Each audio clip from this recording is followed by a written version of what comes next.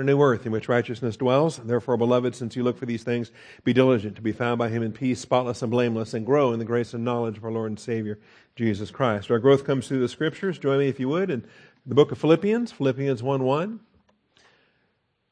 We've been here for a couple of lessons now. Paul and Timothy, bondservants of Christ Jesus, to all the saints in Christ Jesus who are in Philippi, including overseers and deacons. And we're dealing with the overseer issues, moving on to the deacons issues this morning. And then, of course, my favorite, grace and peace. Grace be unto you and peace from God our Father and the Lord Jesus Christ. The standard benediction from the Apostle Paul that contains so much doctrine and so much encouragement that every time we come to it, it's worth going through all over again. You can never teach grace too many times when it comes down to it. Before we get started this morning, let's take a moment for silent prayer, asking the Father to set aside any distractions and all the other issues, asking for His faithfulness to shine forth. Shall we pray?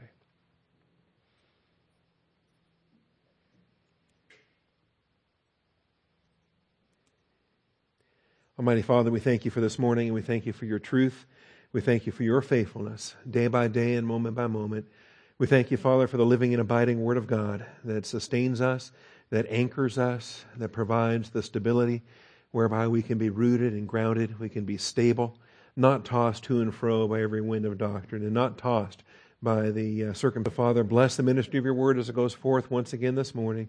You have magnified it above your name. And so, Father, we bow before it in reverence. We humble ourselves to receive the word implanted. And I thank you, Father, in Jesus Christ's name. Amen. All right, so as we've been dealing with it here, I'll just have to zip on through. I believe we left off in main point 3. And it used to be, I could just skip right to that slide, but I think they took that functionality away, so we'll do it this way. All right. A local church is a subset of the universal church. We get that. The church universal is every born-again believer on the planet, or those born-again believers that have departed the planet. Those born-again believers that are face-to-face with Jesus Christ. Remember, absent from the body is to be at home with the Lord.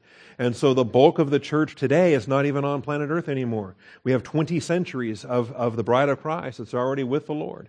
It's only the presently living generation of born-again believers that is on the planet today that we call the church universal. Well, the local church is a subset of that, all right? And it is a subset that is fixed at a particular locality. So they're both called ecclesia.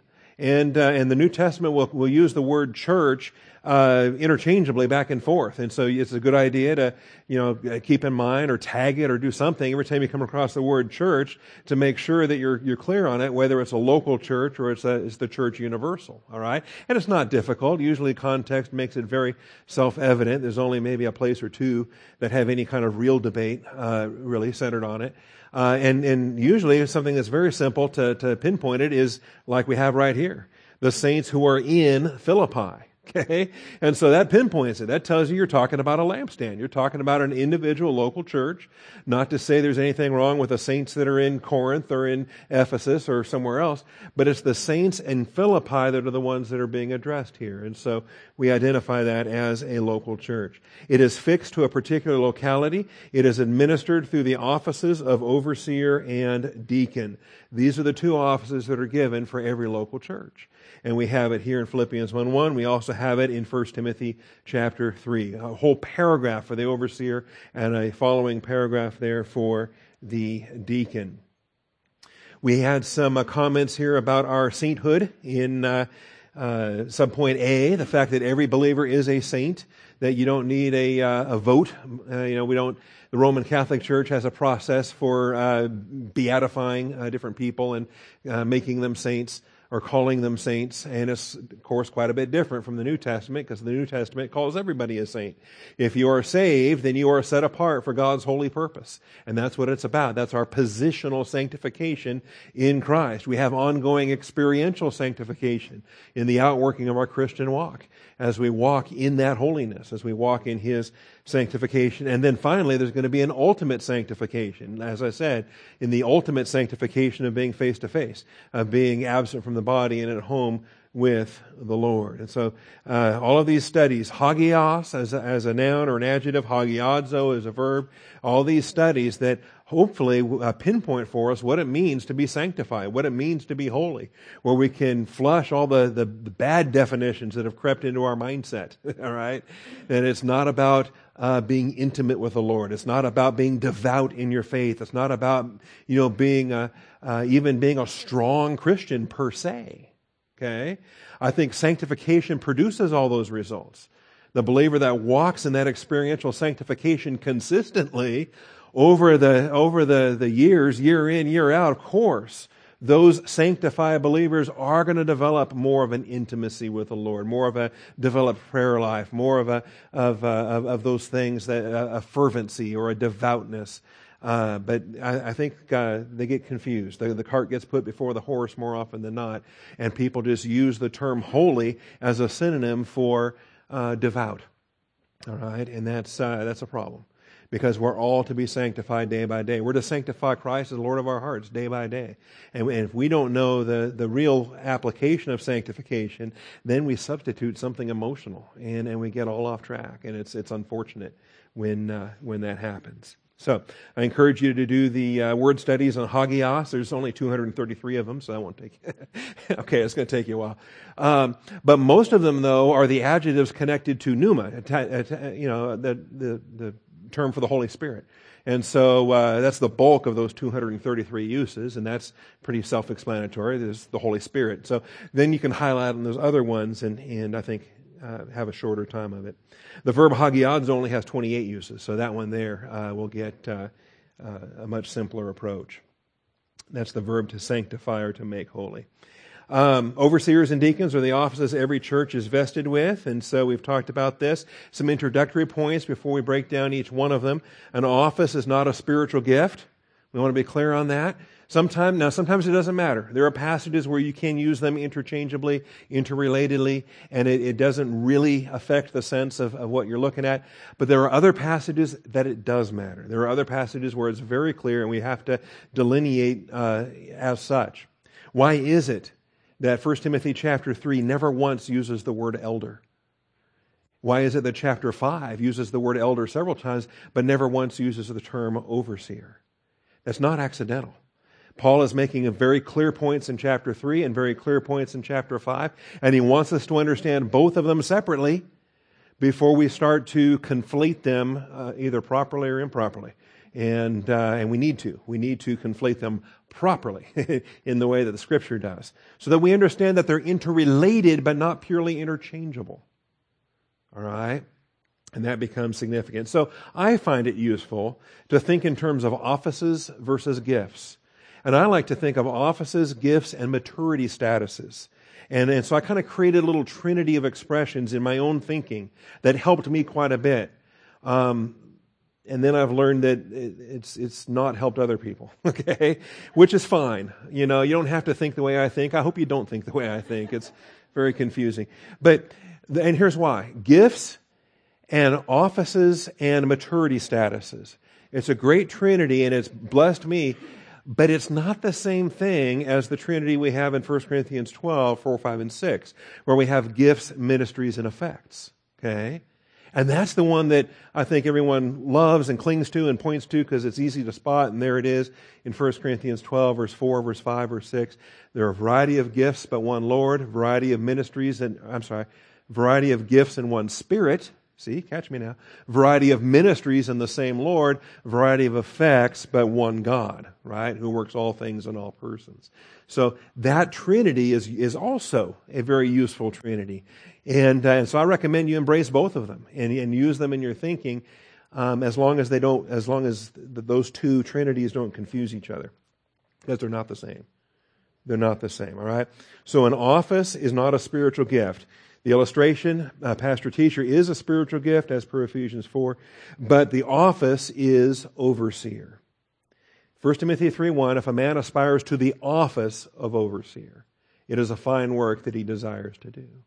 See, in office, you can aspire to it. And you're told that it's a positive thing to aspire to it. And if you're not yet ready for that office, then you should be working to get ready. See? And it's a good work. If God is calling you to that office, then you prepare for that office. And you keep yourself qualified for that office so that when He vests you in that office, you're ready to go. You can also be disqualified from that office, okay? Which is another reason why it's not a spiritual gift, okay? First of all, you can't even aspire to the gift. How do you aspire to a gift? How do you sit around wishing that you had a gift you have the gift you have from the moment of your salvation? See? So, an office is not a spiritual gift. Likewise, an office is not a maturity status. It's not a maturity status. See, the term elder speaks to a maturity status. It speaks to someone that's not a babe, someone that's not a young man. When you have the different expressions of growth, you have babes or little children, you have fathers, right? There's a sequence there. 1 John has a sequence. Other passages have a sequence as it relates to our maturity status. There's other expressions as well, like a neophyte. A neophyte's not eligible to be an overseer. They're too young in the faith. They have to be grounded. They have to have a measure of growth before they can be entrusted with that office of overseer. So an office is not a maturity status. Elder is a maturity status. And by the way, there are elders, both male and female, right? Older men, older women. Older men encourage the younger men. Older women encourage the younger women. And so this is where we have to be careful because they're not purely synonyms. Just because you have an older man in the faith does not immediately make him an overseer of the flock. And just because you have an older woman in the faith, well, you can't make her an overseer in the flock because the overseer is always masculine singular. Okay? And there is a feminine singular noun, but it's not for a person, it's for the office. The feminine singular noun is used for the office. It's not used for female elders or female overseers. There is no such thing. All right, so an office is not a gift. An office is not a maturity status. Elder is a maturity status, but the office is overseer. Okay? And if we're clear on that, then I think we're good. Now, gifts, maturity statuses, and offices are frequently blurred because usually you're just talking about the same guy. Okay? He's your pastor. He's an elder. He's the overseer. Okay? And if you have a plurality of elders, then one of those is going to be the angelos, the angel, the right-hand messenger, as Jesus Christ walks in the midst of the lampstands and He holds the 7 stars in His right hand. Right? One per lampstand. So there can be a plurality of elders at Ephesus, but there's one and only one that gets rebuked when Jesus Christ says, you've left your first love. Okay? Each of those messages to those angelos, messengers of the churches. And so even though they are frequently blurred, I believe in many passages we must bring them into clear focus for the appropriate applications so that we don't get confused when we read about, say, the elders who rule well. And then we can stop and say, well, wait a minute. Guess what? There's elders who don't rule. So we're okay with that. To be worthy of double honor, especially those who work hard at preaching and teaching. Not every elder preaches. Not every elder teaches. Not every elder rules. All right? Not every elder is in the office or is entrusted with that office. See? You might have elders that are still serving as deacons. That's fine. You know, don't you want to have mature deacons? Or do you want babes for deacons? Okay? And as soon as they grow up a little bit, you yank them off the deacon board and say, well, you're an elder now, so, no, I want to have mature deacons, of course. I want to have mature everybody. Mature Sunday school, mature nursery workers, mature piano players, mature everybody. Okay? All right. So we want to keep those things distinct. Now, if you do go back to the Trinity of 1 Corinthians 12 of gifts, ministries, and effects, well then it's the middle one. It's ministries. Is that what we're talking about with these offices? An office, I think, is very clearly a ministry. It is a field of service in which a gifted believer will operate. All right? And so if you are a deacon, then you are in the deacon ministry. Yeah? If you are an overseer, you are in the overseer ministry of a local church. And so the offices of overseer and deacon, they are specific ministry fields for a variety of gifted believers to achieve a variety of the Father's effects. And again, there are a variety of gifts, a variety of ministries, and varieties of effects in that trinity of passages there. All right? So if we're clear on that, then we can proceed from there. We did talk about overseer on Wednesday, and I don't want to reteach everything that we taught there, but the main takeaway is that the episcope is the office.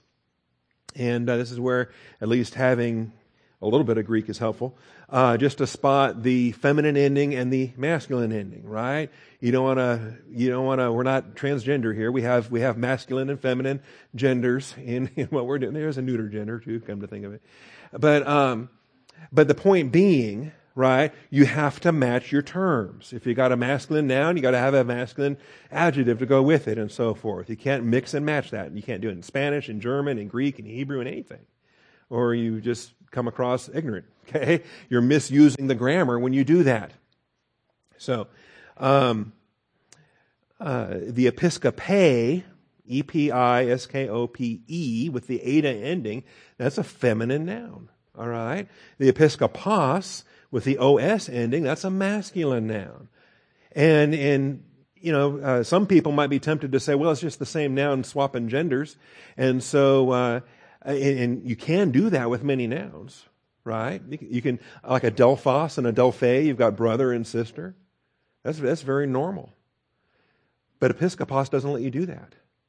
Because episkopos limits it to the masculine gender, and when it does use the feminine gender, it's not talking about a person, it's talking about an office. There are no female episkopoi, because the episcope is an office, not a person. That's the big takeaway from Wednesday night. To boil it, 60 minutes down into 30 seconds. There are no female overseers, because the feminine singular episcope is an office. It's not a person. So the office of overseer is the episcope of the episkopos. And the term episcope occurs 4 times in the New Testament, including, by the way, in Acts chapter 1, they had to select a replacement apostle. Someone had to take Judas's office. Okay, Judas had the office during the first Advent ministry of Jesus Christ. And there's a psalm that's quoted there when it says, "Let his days be few and let another take his office." Right? And that gets referenced in the procedure here in Acts chapter 1 when Peter says, "Hey, we're down to 11. We need 12." That they have to have 12 apostles of the Lamb before the day of Pentecost. There must be 12 apostles of the Lamb before the church age begins. Okay? Because when the Holy Spirit descends at Pentecost and the church is begun, they've got to have 12 apostles of the Lamb. Now, once the church begins, then they're fine after that.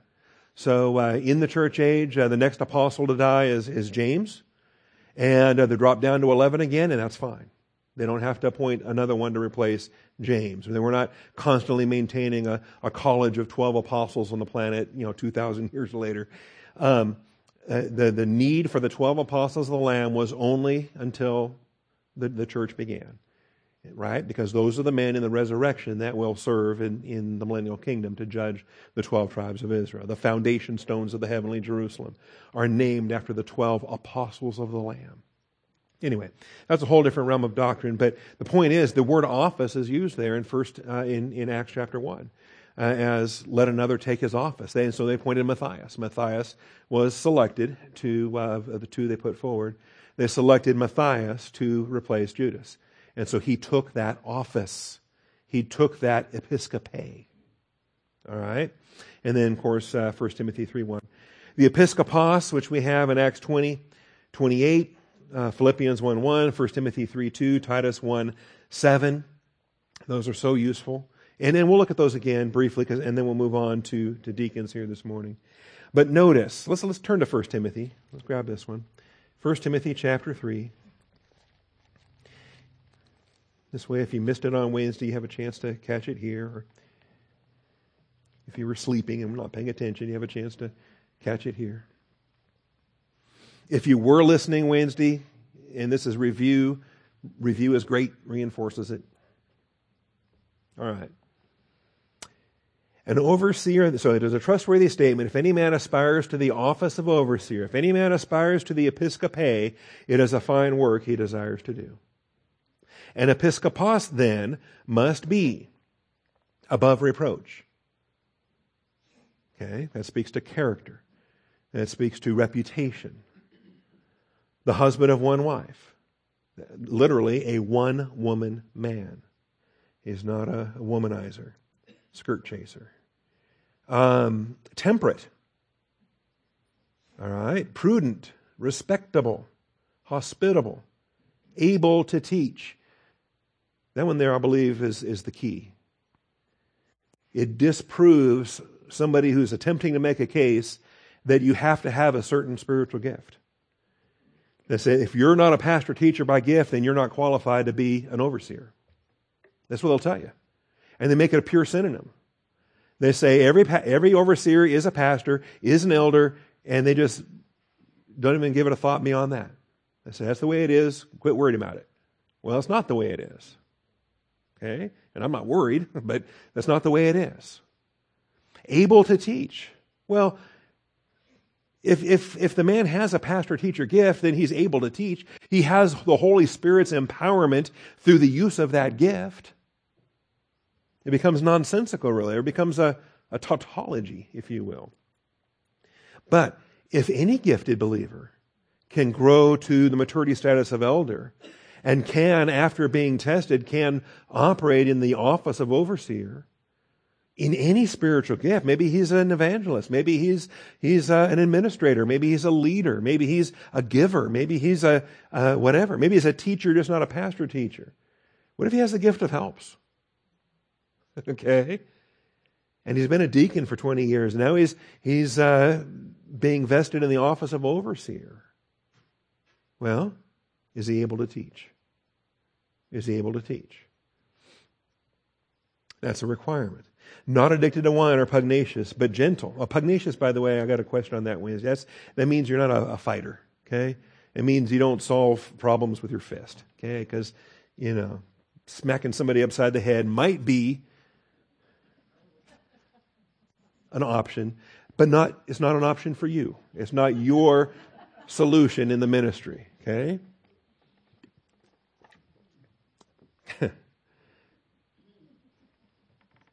All right. There's no spiritual gift stipulated. Read through this. Do you find a spiritual gift in there anywhere? There is none listed. Likewise, the maturity status of elder is not mandated. Search high and low. Elder is not found anywhere in this chapter. Go to chapter 5. Elder is used a lot of times, but you don't have overseer used anywhere in chapter 5. There's a reason why those two chapters are kept separate. I think it's beautiful. Of course, it's caused a lot of Bible skeptics and God haters to then accuse Paul of not being the author and accuse of some kind of a silly compilation thing. But anyway, there's no maturity status of elders. Now look at verse 6. He doesn't have to be an elder. It just says not a new convert. Not a neophyte. The Greek word is where we get our English word neophyte. Not a new convert. So how long do you have to be saved before you're no longer a new convert? Okay, well, it'll be clear. It'll be clear. Because I think there'll be like-mindedness and agreement on the part of everybody. Dan Craw was not a neophyte, so we ordained him when he had completed his training. Now, how long had he been saved? Not as long as others had been saved. So this is what we have to consider when we don't want to lay hands on a man too hastily. Scripture tells us don't do that. But also, we don't want to delay so long where we're calling somebody a neophyte that honestly, they're not a neophyte. Of course they're not a neophyte. Okay? And it may be, say, that the Lord will open this door sooner rather than later, depending on the circumstances. We're living in difficult days. And he may put a man in a pulpit, in a church, and because they need a flock. I mean, there's a flock that needs a shepherd, and we're in some difficult days. So perhaps you get those battlefield promotions quicker than might otherwise happen. All right. So no spiritual gift is stipulated. Maturity status of elder is not mandated. Okay. Although, clearly, let's leave 1 Timothy and go over to Titus. Clearly, they are interrelated. When you look at verse 5 and you look at verse 7, obviously there's a link there. Titus chapter 1.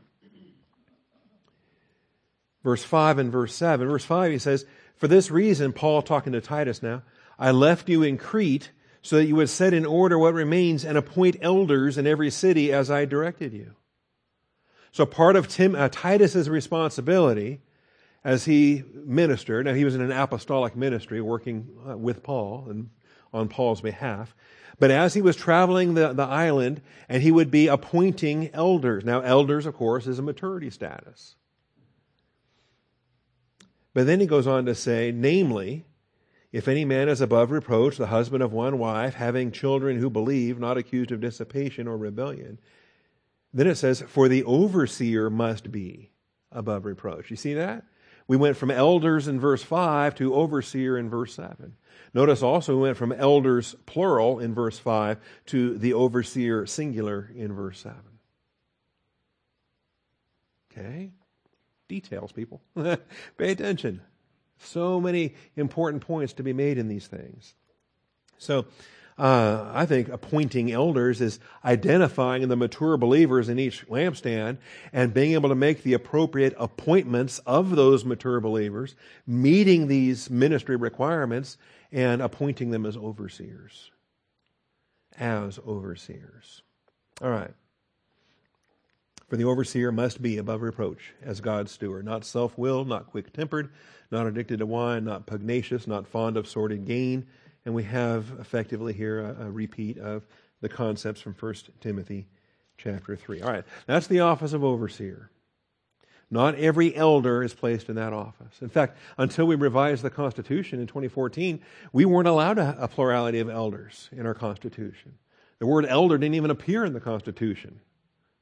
It might have been in the doctrinal statement, but it wasn't in the Article 5 on the pastor. We had pastor, assistant pastor, and deacons is what we used to have from the 1968 Constitution onward. And it was not until 2014 that we were able to make the appropriate revisions whereby we took out the language that was frankly unbiblical. I can't find assistant pastor anywhere in the New Testament. All right. And replaced it with language that was biblical, such as elder, overseer, okay? And so now we have the capacity to appoint additional overseers as needed in as per the requirements of this ministry. All right. On to the deacons then. The office of deacon. The office of deacon is the diakonia of the diakonos. That is, it is the service ministry of the servers. Table waiters, okay? Originally, a diakonos was a table waiter, a server. And in fact, as they were created in Acts chapter 6, the apostles themselves said it is not necessary, it is not desirable for us to neglect the Word of God in order to serve tables. And so 7 men were appointed to handle the issues there with those widows in Acts chapter 6. And so we have a feminine noun, diakonia, that speaks of a ministry. And obviously there's any number of ministries available. But the office of deacon is the ministry of the diakonos, deacon, server, minister. So, Philippians 1:1, again, our verse that started this study, and then 1 Timothy 3:8 and 12. You'll note, pay attention to the likewises in 1 Timothy 3. Deacons likewise. Okay? Now, it's deacons plural. You'll never have a single deacon, or hopefully you won't have a single deacon. Okay? It's going to be a very busy deacon. Okay? In fact, we've got it written in a minimum of 3. We can't operate as a lampstand with less than 3. But it is deacons plural. Likewise must be. And that likewise is so huge because with one little word like that, we go back to verse 1 and 2 and we realize that all of that comes into focus here. So it is a trustworthy statement. If any man aspires to the office of deacon, it is a fine work he desires to do. A deacon then must be. You see that?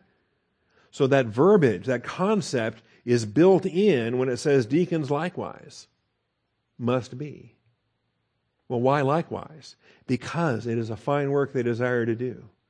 And that there's an office they're being entrusted with. That's why there's a likewise. And that includes, by the way, your women deacons. Look at verse 11. Women likewise. That's not every woman on the planet. Okay? That's women deacons.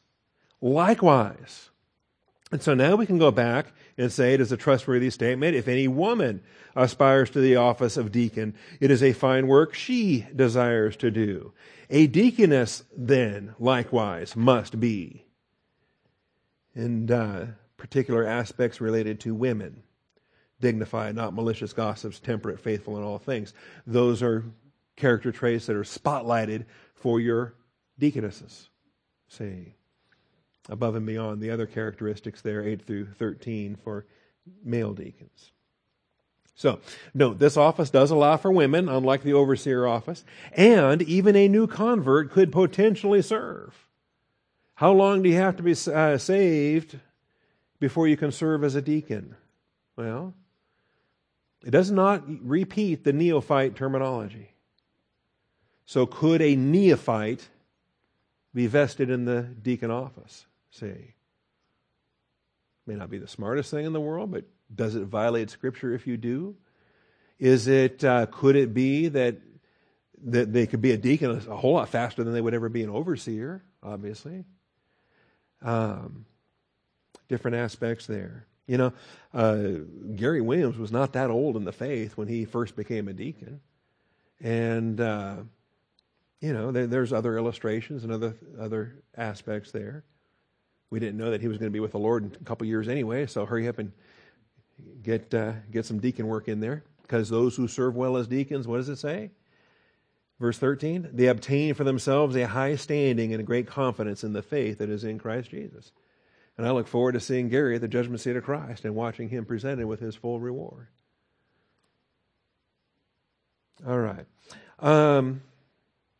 Romans 16:1. We taught this when we taught Romans, but there is a feminine noun for deacon, unlike feminine noun for overseer. There is a feminine noun for deacon, and it's there in Romans 16.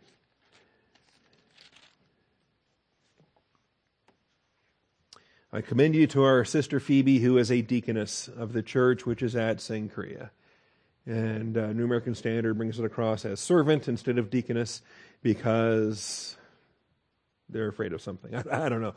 They made an interpretive decision within their publishing structure. All right? And then, of course, the women we already looked at in 1 Timothy 3:11. And throughout church history, it was not until maybe the 4th century that they started to disappear because the Roman church turned them all into nuns. All right? They started insisting on celibacy, and they started insisting on these things, and plus they were already adapting the Vestal Virgin thing from pagan Rome, and it was just becoming horrendous.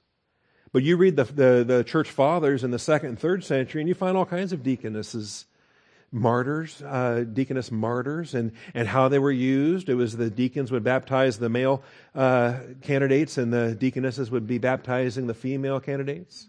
And all of that spelled out, just read the church fathers. That was common, normal practice back then. See. Anyway, since we made our adjustment in 2014, we've been very delighted to have deaconesses. We had one to start with. We have 2 now, and we're just as pleased as can be. In fact, I ought to make them start doing the baptisms now for the female candidates. All right.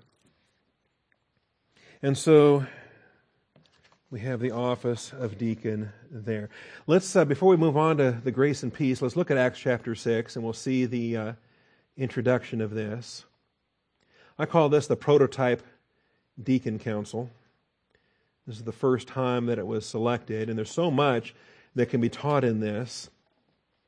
Taught an entire series in our ministry workshop on how to write a church constitution, and this chapter was a big part of it. Okay? Acts chapter 6, at this time, while the disciples were increasing in number. Now, this is very early in the church, right? Saul of Tarsus is still breathing threats and fire, okay? He has not had his Damascus Road experience yet. It's still very early in the church. And the bulk of those are in the body of Christ are still in Jerusalem. Very few had gone forth yet.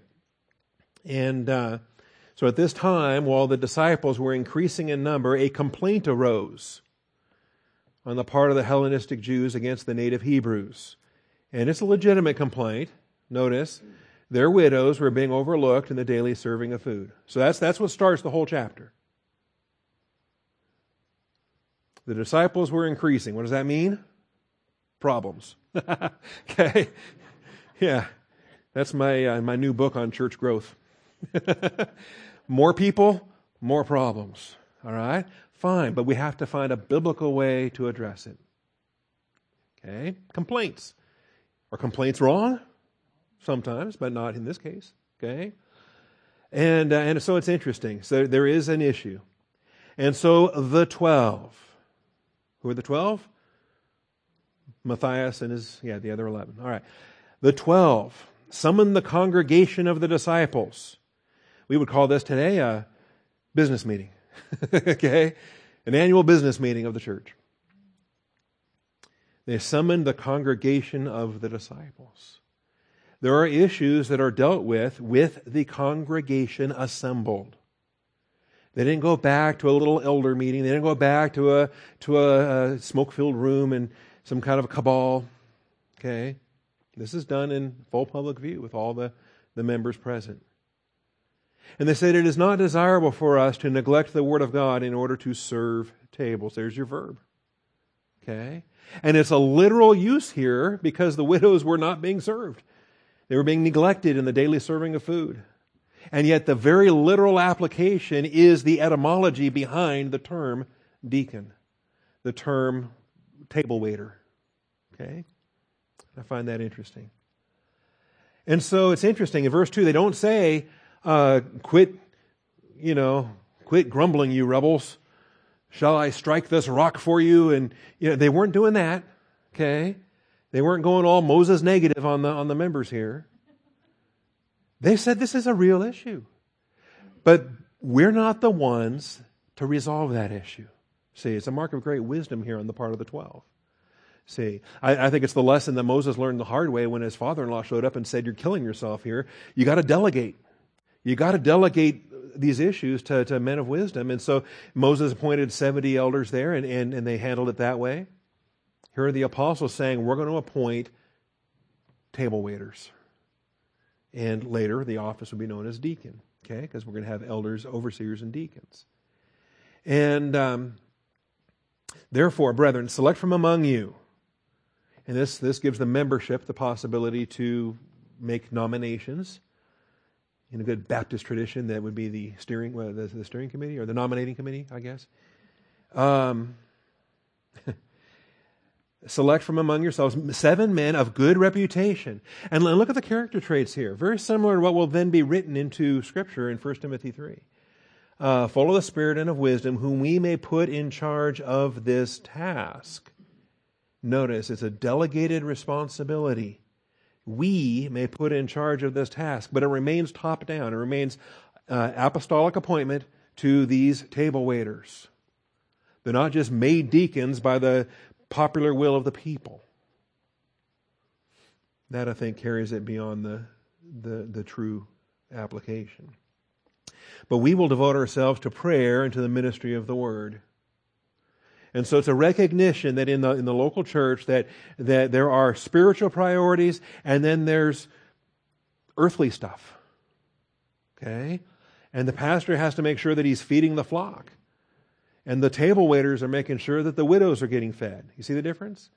And it's like the deacons here that are keeping me from, I'm not opening the mail, I'm not paying the electric bill, I'm not cutting the grass, I'm not fixing the broken stuff, okay, which would stay broken if it was up to me.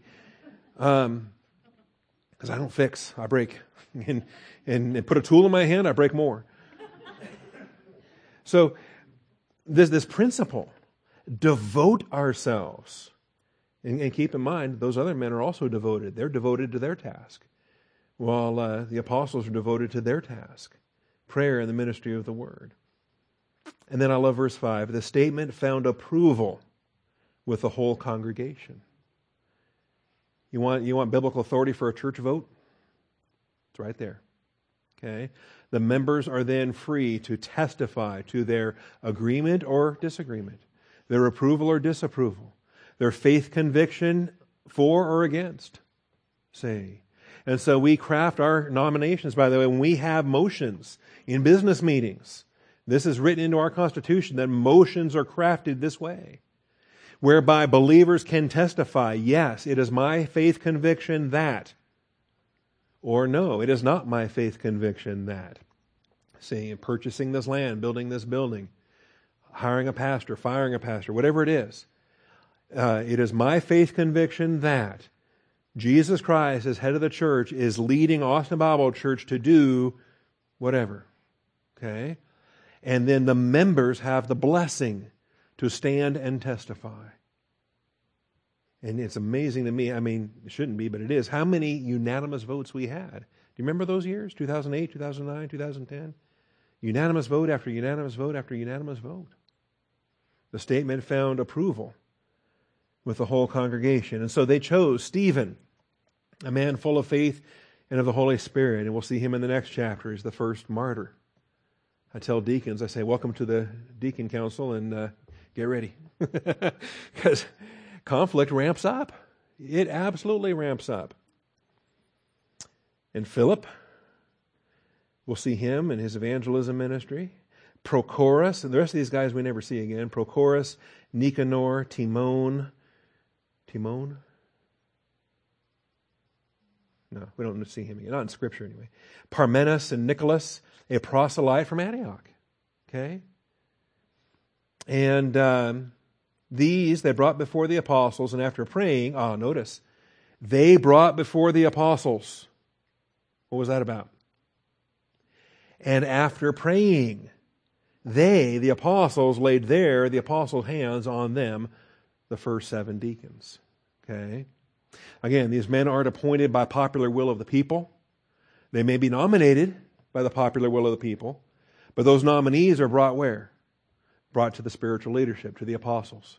And the apostles pray, and the apostles lay on hands.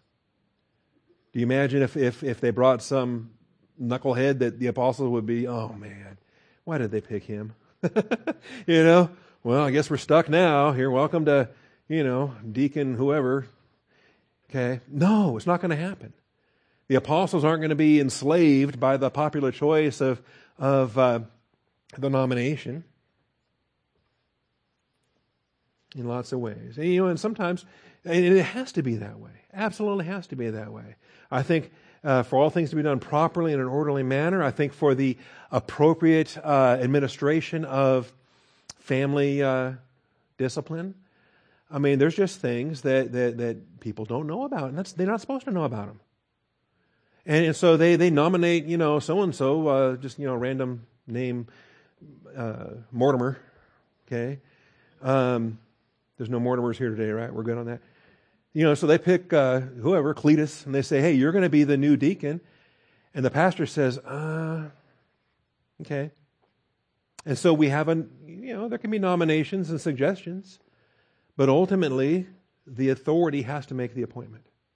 In this chapter, it's apostles. In our Constitution, it's me, right? It's the pastor of the church. And the deacons then get appointed.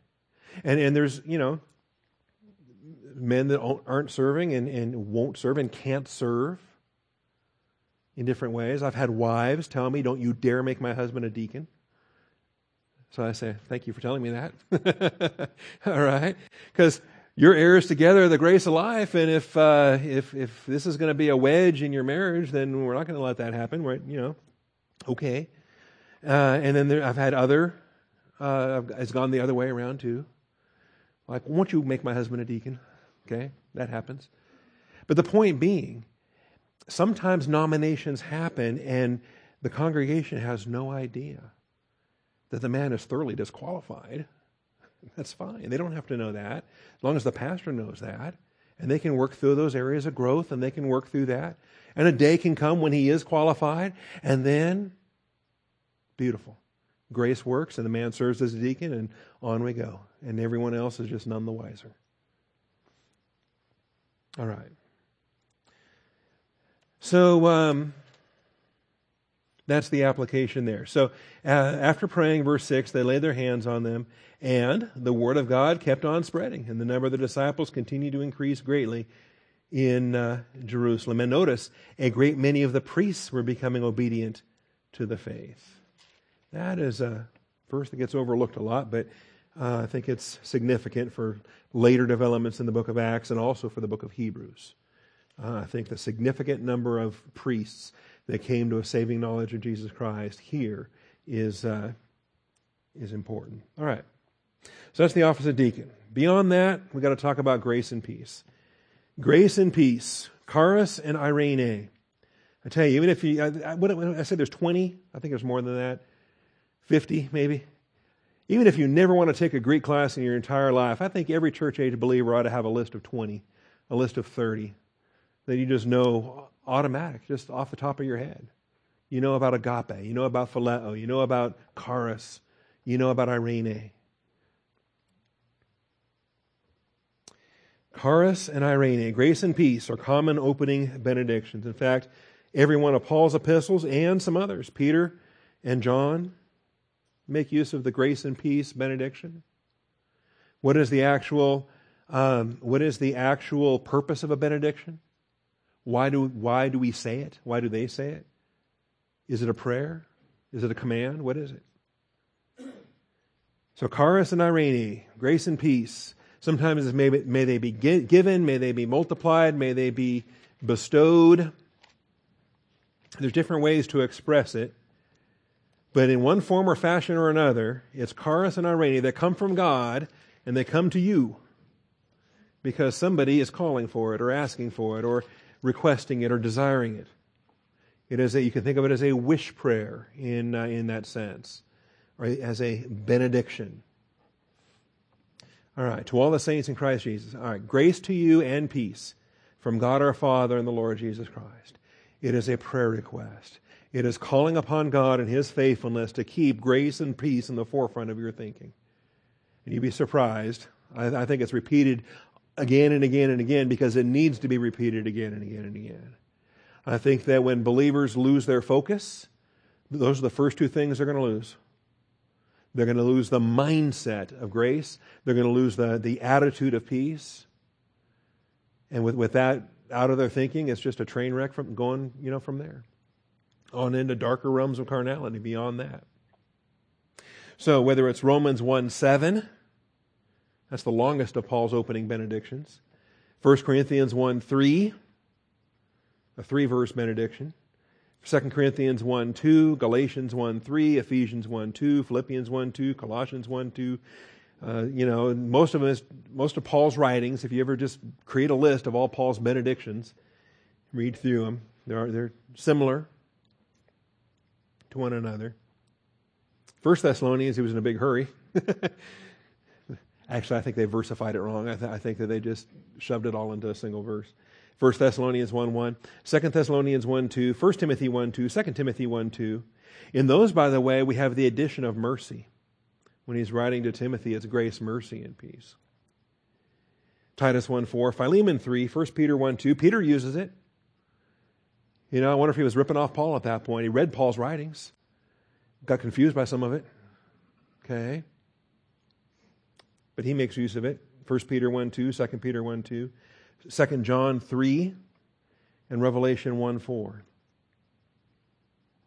While grace alone is the most common closing benediction. And then you can read through the closing benedictions. And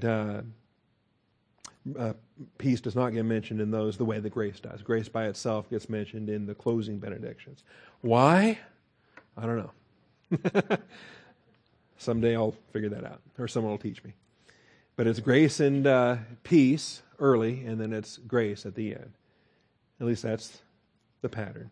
Not only Pauline's pattern, but also at the close of Scripture, Revelation 22:21. The Apostle John closes Revelation with grace in Revelation 22:21. Okay? And so these blessings then being wished. Now, we're human, right? You notice that? We don't just make something happen by saying so. God says, let there be light, and what? There's light. That's right. By the declaration of His will, then reality conforms. We can't do that. I can say, grace be unto you. I can't make it happen. I'm not the source of it. I'm not causative. None of us are. But we can pray to the God who is the God of all grace, the Father of mercies, the God of all comfort, the God of peace. And we can, even without the form of a request, even in the form of a statement or a blessing, a benediction, we are to pronounce a blessing one upon another. And we do so, and God honors that. God honors that. To me, it's a beautiful thing. All right. So, when we pronounce a blessing, does it happen because we said so? Or because God is pleased to honor us, to work through us as His tools? He is the God of... And so, I'm going to get to this next slide, but before we do that, let's... 2 Corinthians 1. You remember when we taught this in 2 Corinthians 1? Oh, it wasn't that long ago. Come on. All right, 2 Corinthians 1. All right, Through the Bible was in 2002. 1 Corinthians started in 2003 and went 6 years. And then 2 Corinthians was in 2009, right? To just 2015, not that long ago. But chapter 1 was early. Okay. Now He's the God of... So here's grace to you and peace from God our Father and the Lord Jesus Christ. Blessed be the God and Father of our Lord Jesus Christ, the Father of mercies and God of all comfort. Now here's Paul pronouncing a blessing upon God. Does that make God any more blessed? How does this work? How does it work when we bless, when we glorify, when we magnify? How does this work? Blessed be the God and Father of our Lord Jesus Christ, the Father of mercies and God of all comfort, who comforts us in all our affliction. How does He do that? How does He do that? Does God just, imbue a power? Is there a glow? Does He move His hand and then there's some kind of a radiation glow of comfort that hits us?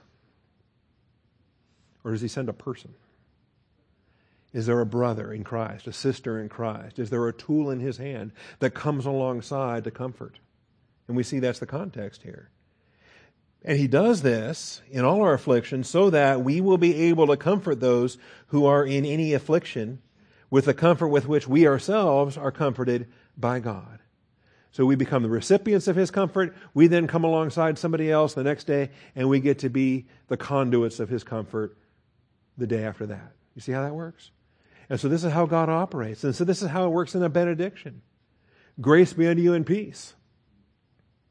I just say it. Does that mean that there's a glow of grace in the air? Or in saying it, am I reminding you and myself that we're saved by grace, we're to walk by grace? And I'm not just saying it to you, but I'm going to deal with you graciously. I'm going to be gracious in my dealings with you, and I want you to be gracious in your dealings with me and one another. And we're going to see the grace multiplied. And we're going to see the peace multiplied. Because we're keeping this in the forefront of our thinking. This becomes the attitudinal tie that binds us together here in the church age. All right. When we come back Wednesday, we're going to see some principles here of both grace and peace. The grace of God is what saves us, sustains us, and ultimately brings us into His glory. You know, we're going to die in grace. By the grace of God, we get to go to heaven. The grace of God is what sustains us. And I hope that every verse we look at on Wednesday is a verse you've seen before. It's a verse you know very well. If any of those come to you as a newsflash or some kind of a shock, then we'll talk about that too, but we'll realize there's some remedial training that has to happen here. Who doesn't know Romans 3:23 and 24? Who doesn't know Ephesians 2, right? But maybe there's some details in verse 5 that connect to verse 8 maybe you haven't seen before. Romans 5:2, how about the sustaining of grace? Grace didn't end the day we got saved. How pathetic would that be? If grace saves you and then you never see any more grace again. Well, hello? I was saved as a 4-year-old, and I'm very thankful there's been a whole lot of grace in the years since then. Okay? Day by day, moment by moment. All that I am, all that I do, Paul says. By the grace of God I am what I am. By the grace of God I do what I do. That's why you have to constantly be repeating it to one another. Grace be unto you. And I want to be gracious towards you. And so Romans 5:2, we stand in this grace. We stand in this powerful estate. 1 Corinthians 15:10, 2 Corinthians 9:8, 2 Corinthians 12:9. The grace is abundant. It motivates our giving. It motivates our service. It motivates all that we do. Ultimately, it brings us into glory. And I think there's an aspect of verse 7 within the overall concept of Ephesians 2, 5, 7, and 8 that speaks to glory more so than time. 1 Peter 1:13, 1 Peter 5:10. And then finally, grace rejects any work or merit. If you want to be a legalist, you can't do it in grace. Okay? The law is good if one uses it lawfully. And grace is good if you use it graciously. All right, so grace rejects any works or merit. Romans 4:4 and 16, Romans 11:6. The minute you start going to works, the moment you start going to what you've earned and deserved, the moment you start pouting in your self-pity party about, well, I don't deserve this, you've already left the realms of grace. Okay? So quit pitching a fit. You want to know what you've earned and deserved? Yeah, I should be in the lake of fire. So why am I upset about this test or whatever it is I'm going through right now? Let's go back to grace. Let's stop the boo-hoo of what I think I've earned or deserved, or what I think I'm better than. I shouldn't have to go through this. Why do I have to go through this? Okay? Well, why do I think I'm better than that? Why do I think I shouldn't go through that? Am I somehow exempt from suffering? My Savior wasn't exempt. Who do I think I am? If He suffered, I'm supposed to suffer. Why do I think I rate? And he was, if anyone rates, it's Him, right? He'd be the one entitled to not go to a cross, but He did go to the cross. So we'll give you those points on grace, then we'll give you some points on peace, why we have peace, why it's not the world's definition of peace. Oh my. My peace I give you not as the world gives, do I give unto you. Because this world has a fraud they call peace. And so many Christians are sold out for it. It's just heartbreaking. You ever think about that? You notice there's no such thing as a counterfeit grace. Satan can't counterfeit grace. All they can do is deny it and put people under legalism. But peace he counterfeits.